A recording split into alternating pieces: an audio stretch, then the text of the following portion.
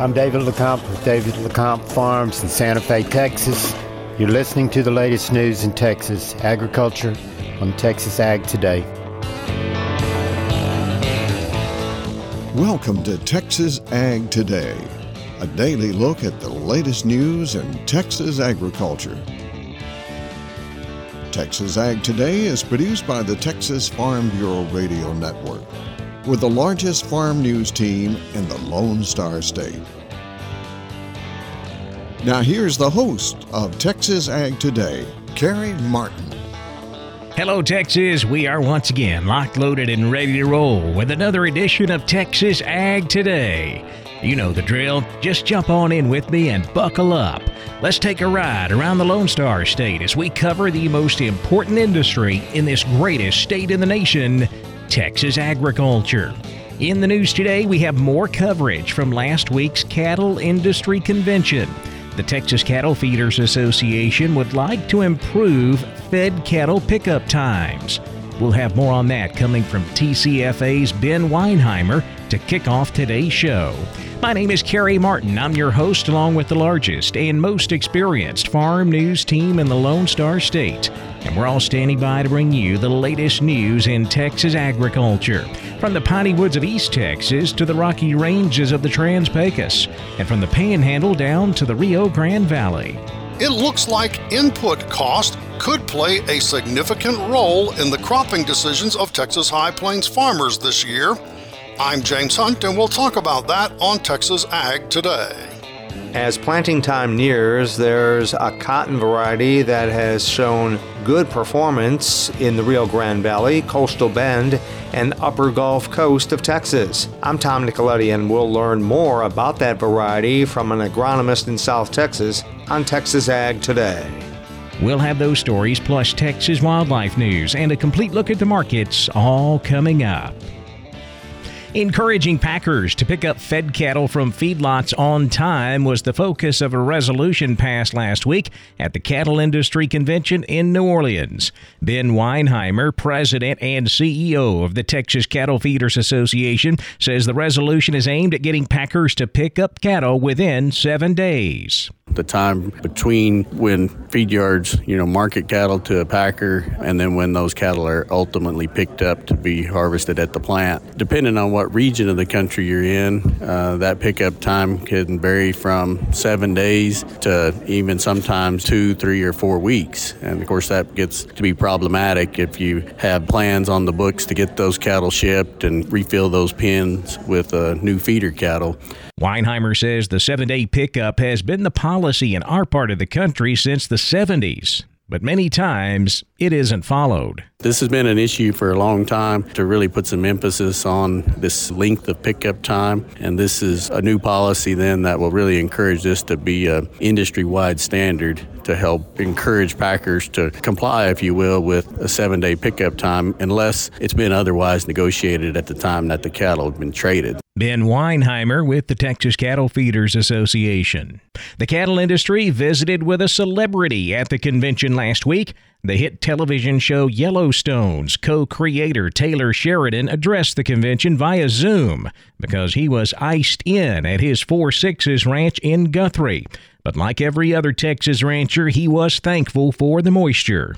Well, thanks for having me. I'm sorry I couldn't be there in person. We got an ice storm. It's icing right now. And, you run enough cattle, you don't complain about the form your moisture comes in. You just say thank you. Sheridan was raised in a farming and ranching family here in Texas, and he told the crowd that his main motivation for creating Yellowstone was to educate consumers about the challenges that real ranchers face in an entertaining way. It's a lifestyle that teaches countless lessons, and you are providing for yourself and others.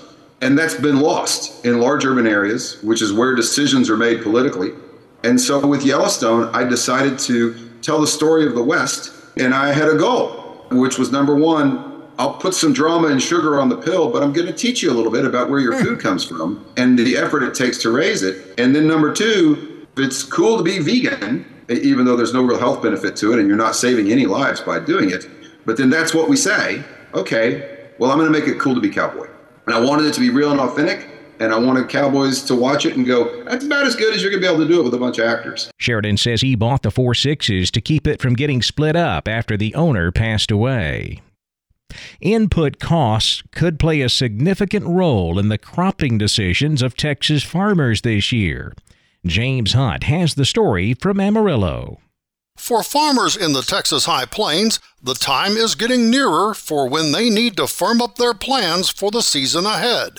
Jesse Wieners is a farmer based in Groom, and he says how he will divide up acres this year will be influenced, at least in part, by the experience of last year. We just got done growing one of the highest input crops we've ever grown. I mean, we're looking at the season last year, growing our cotton crop. We had extremely high inputs. We had a dry year. It cost us a lot to grow that crop, and whenever we planted that crop, we were sitting at around $1.40 a pound. Whenever we harvested that crop, we were around 80 cents a pound. So we had a huge drop with those high input prices. So that's making us think, what do we need to shift for the 23 year? Looking at budgets, grain sorghum is looking pretty profitable right now. So there'll be some switches from cotton to grain sorghum for our operation this year. Beyond planting new crops in the spring, that's also right about the time when Wieners will be harvesting a winter wheat crop that is looking more promising after the snow a couple weeks ago. We got around 8 inches of snow here.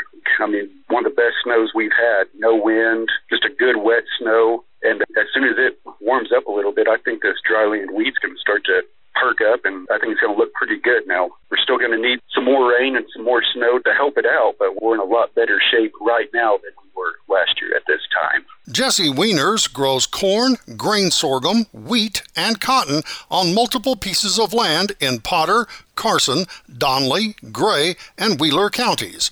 Tomorrow, we'll hear more from him on the strategies he's using to reduce the impact of high input costs. I'm James Hunt on the Texas Farm Bureau Radio Network.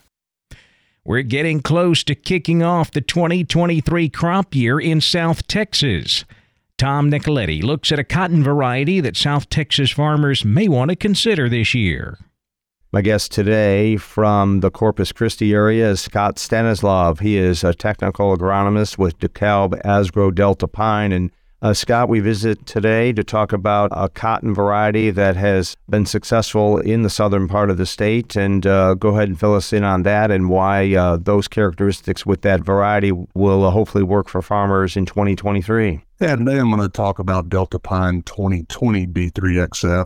That's a variety that we've got a couple of years of experience with down in this southern part of Texas. This is a variety that, especially from the Rio Grande Valley up to Corpus, the Coastal Bend area, and as you keep following up the coast to the upper Gulf Coast of Texas, has shown very strong performance over the last couple of years. We've had some varying weather conditions across those areas, and Delta Pine 2020 has proven to be pretty consistent across varying environments. You know, as I think about management of that particular variety, it responds very well to PGRs. It's very easy to manage it. What other characteristics of this particular Delta Pine cotton variety stand out that are certainly positive for growers? The key things that we've seen over the last couple of years is good emergence and vigor with that particular variety. It's always a key thing to get off to a good quick start early on in the season and get that crop going down the right direction. What about its drought tolerance level?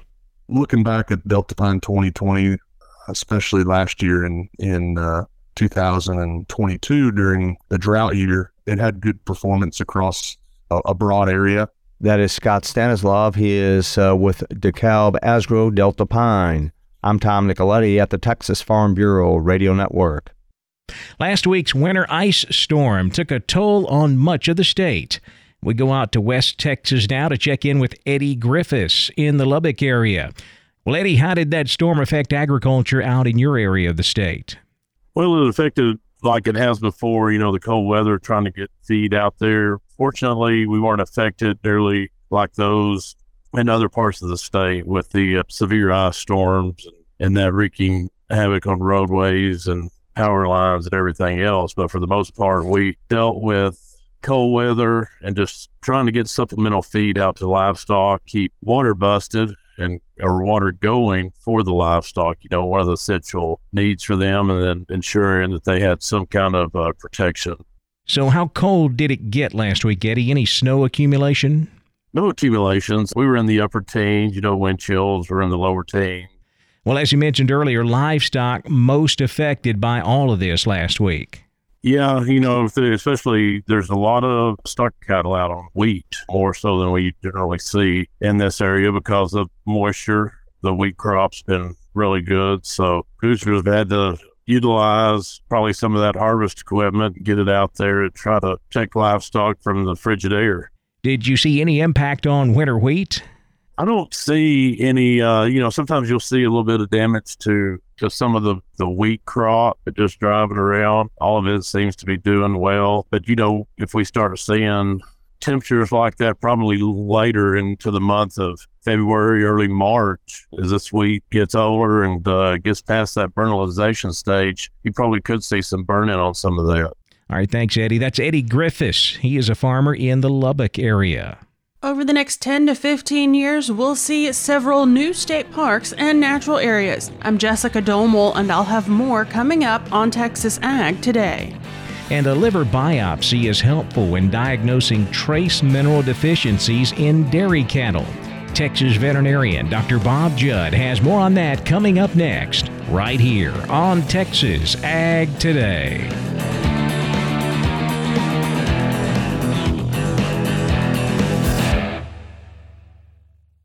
Texas Farm Bureau has served farm families in rural Texas for nearly 90 years. We're pleased to offer new affordable health care coverage choices for all Texans through Texas Farm Bureau health plans. You do not need to be a member to inquire and apply. Plans are available anytime. There is no open enrollment period. Our United Healthcare Choice Plus network of providers is one of the largest available. For more information about the different plans, how to apply, or to get a quote for you, your family, or your small business, call 833-TX-HEALTH or visit 833txhealth.com. We're keeping you informed on everything happening in Texas agriculture on Texas Ag Today. A liver biopsy is helpful when diagnosing trace mineral deficiencies in dairy cattle. Dr. Bob Judd tells more about it. The liver biopsy extracts a tiny piece of liver tissue, and this piece of tissue can be evaluated for levels of trace minerals like zinc, selenium, copper, and manganese. Dr. Loader indicates we tend to think of bugs and drugs, and which bug does the cow have, and which drug can I use to fix the problem. By monitoring liver status, we can proactively solve health problems and treat the underlying issue or prevent disease. If a liver biopsy shows a trace mineral deficiency, these deficiencies can be corrected with a ration change or supplementation, which can increase reproductive efficiency. In the past, liver biopsies were much more invasive, but now we can perform them using a TrueCut biopsy needle with little risk to the animal. The needle is 14 gauge and only takes a 1/2 inch long sample from the right side of the cow's liver. These trace minerals wax and wane through the pregnancy cycle and are lowest at the time of calving, as a large percentage of minerals are transferred to the fetus, but the levels will increase again with the next pregnancy. The timing of the sample does not matter as long as it is correlated with the stage of reproduction. Checking cows as they freshen and then again at dry off is recommended. Liver biopsies of calves can also be helpful to check their trace mineral status, and these biopsies are commonly used in New Zealand. However, it is a fairly new procedure in the United States. As Dr. Lauder indicates, about 75% of his audience of dairy producers had never had a liver biopsy performed. Ask your bovine veterinarian their opinion on taking liver biopsies of your dairy cows to determine trace mineral status. I'm veterinarian Dr. Bob Judd. This is the Texas Farm Bureau Radio Network. We will see several new state parks and natural areas in Texas in the next few years. Jessica Domel has the story in today's Wildlife Report. For a century now, Texas state parks have offered people an opportunity to get away from the hustle and bustle of the city to relax and enjoy the wildlife and habitats that make Texas unique. The park system offers a little bit of something for everyone, and it plans to continue to do so for the next 100 years and beyond. The Texas Parks and Wildlife Commission recently received a briefing on plans for future state parks and state natural areas. Over the next 12 to 15 years, the Texas Parks and Wildlife Department intends to complete the planning, design, and development of 6 land holdings for use as state parks and natural areas. Palo Pinto Mountain State Park near Strawn is nearing completion now. It's expected to have a soft opening later this year, with a full opening sometime next year. Devils River State Natural Area is expected to open in 2024. Justin Flary, lead park planner for Texas State Parks, describes the area. That property is about 20,000 acres on a pristine river, one of our most renowned sites for the natural resource. So we're pretty excited about that one. There is another additional unit called Del Norte already open today.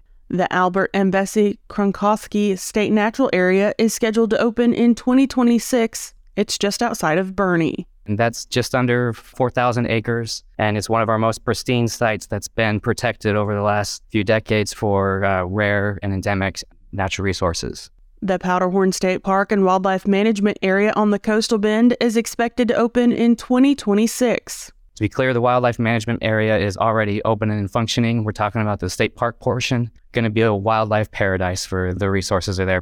We'll have more on this on our next show. For the Texas Farm Bureau Radio Network, I'm Jessica Domel. The cattle market took a bit of a breather on Tuesday, closing lower, while cotton prices were strongly higher. We'll check out all of Tuesday's livestock, cotton, grain, energy, and financial markets coming up next. Keep it right here on Texas Ag Today.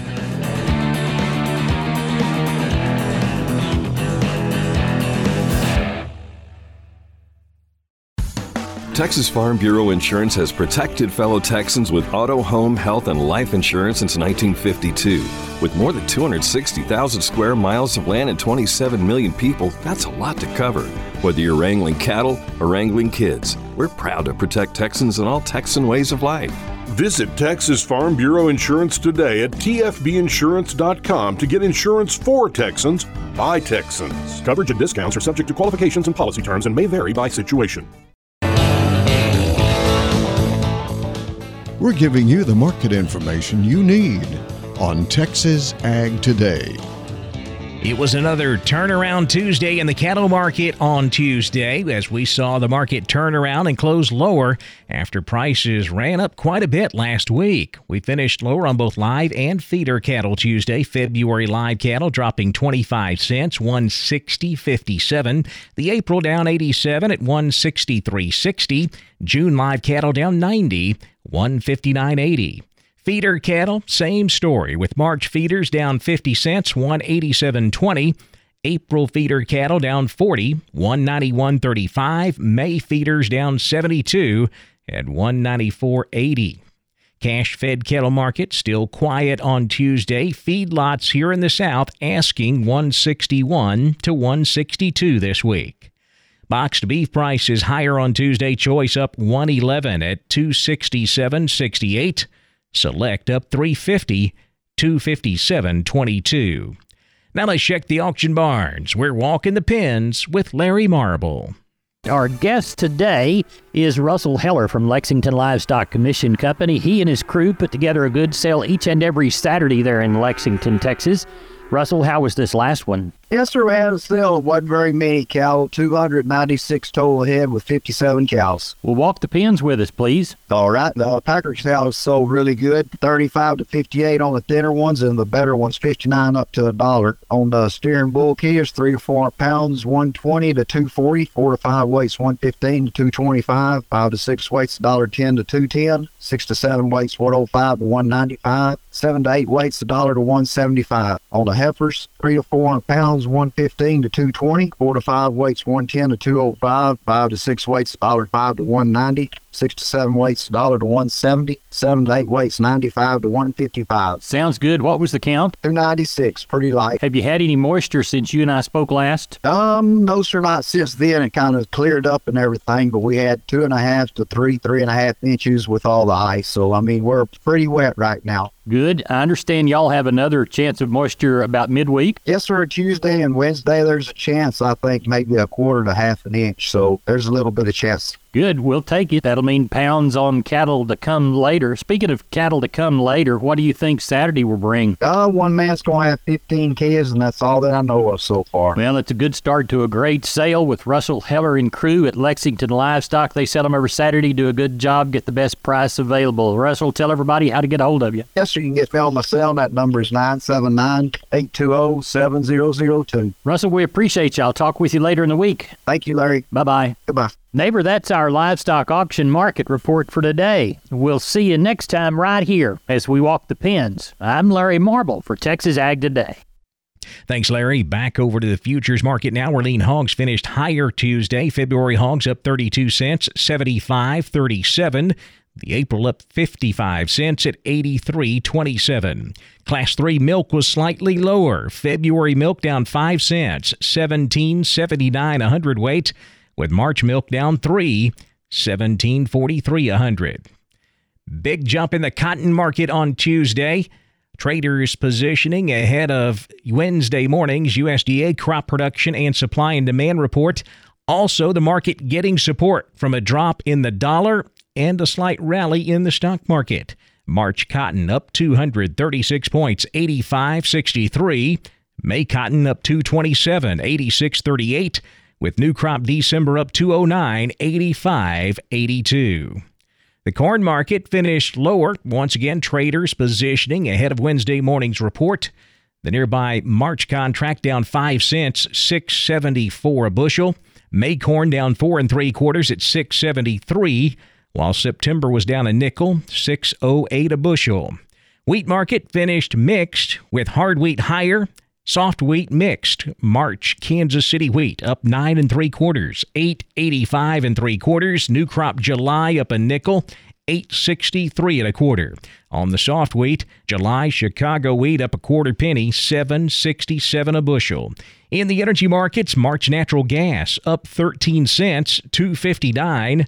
March West Texas crude up 3.22, 77.33 a barrel. The financial markets higher Tuesday afternoon. The Dow up 307 points, 34,198. The Nasdaq up 247 at 12,144. The S&P up 61, 4,175. That wraps up our look at the markets, and that wraps up this edition of Texas Ag Today. I'm Kerry Martin. Hope to see you back here next time as we cover the most important industry in this greatest state in the U.S. of A. Texas agriculture. Thanks for listening to Texas Ag Today. Be sure to subscribe to our podcast on Apple Podcasts, Google Podcasts, or Spotify. For more Texas Ag news and information, check out our website at texasfarmbureau.org or tfbradio.com. Texas Ag Today is a production of the Texas Farm Bureau Radio Network.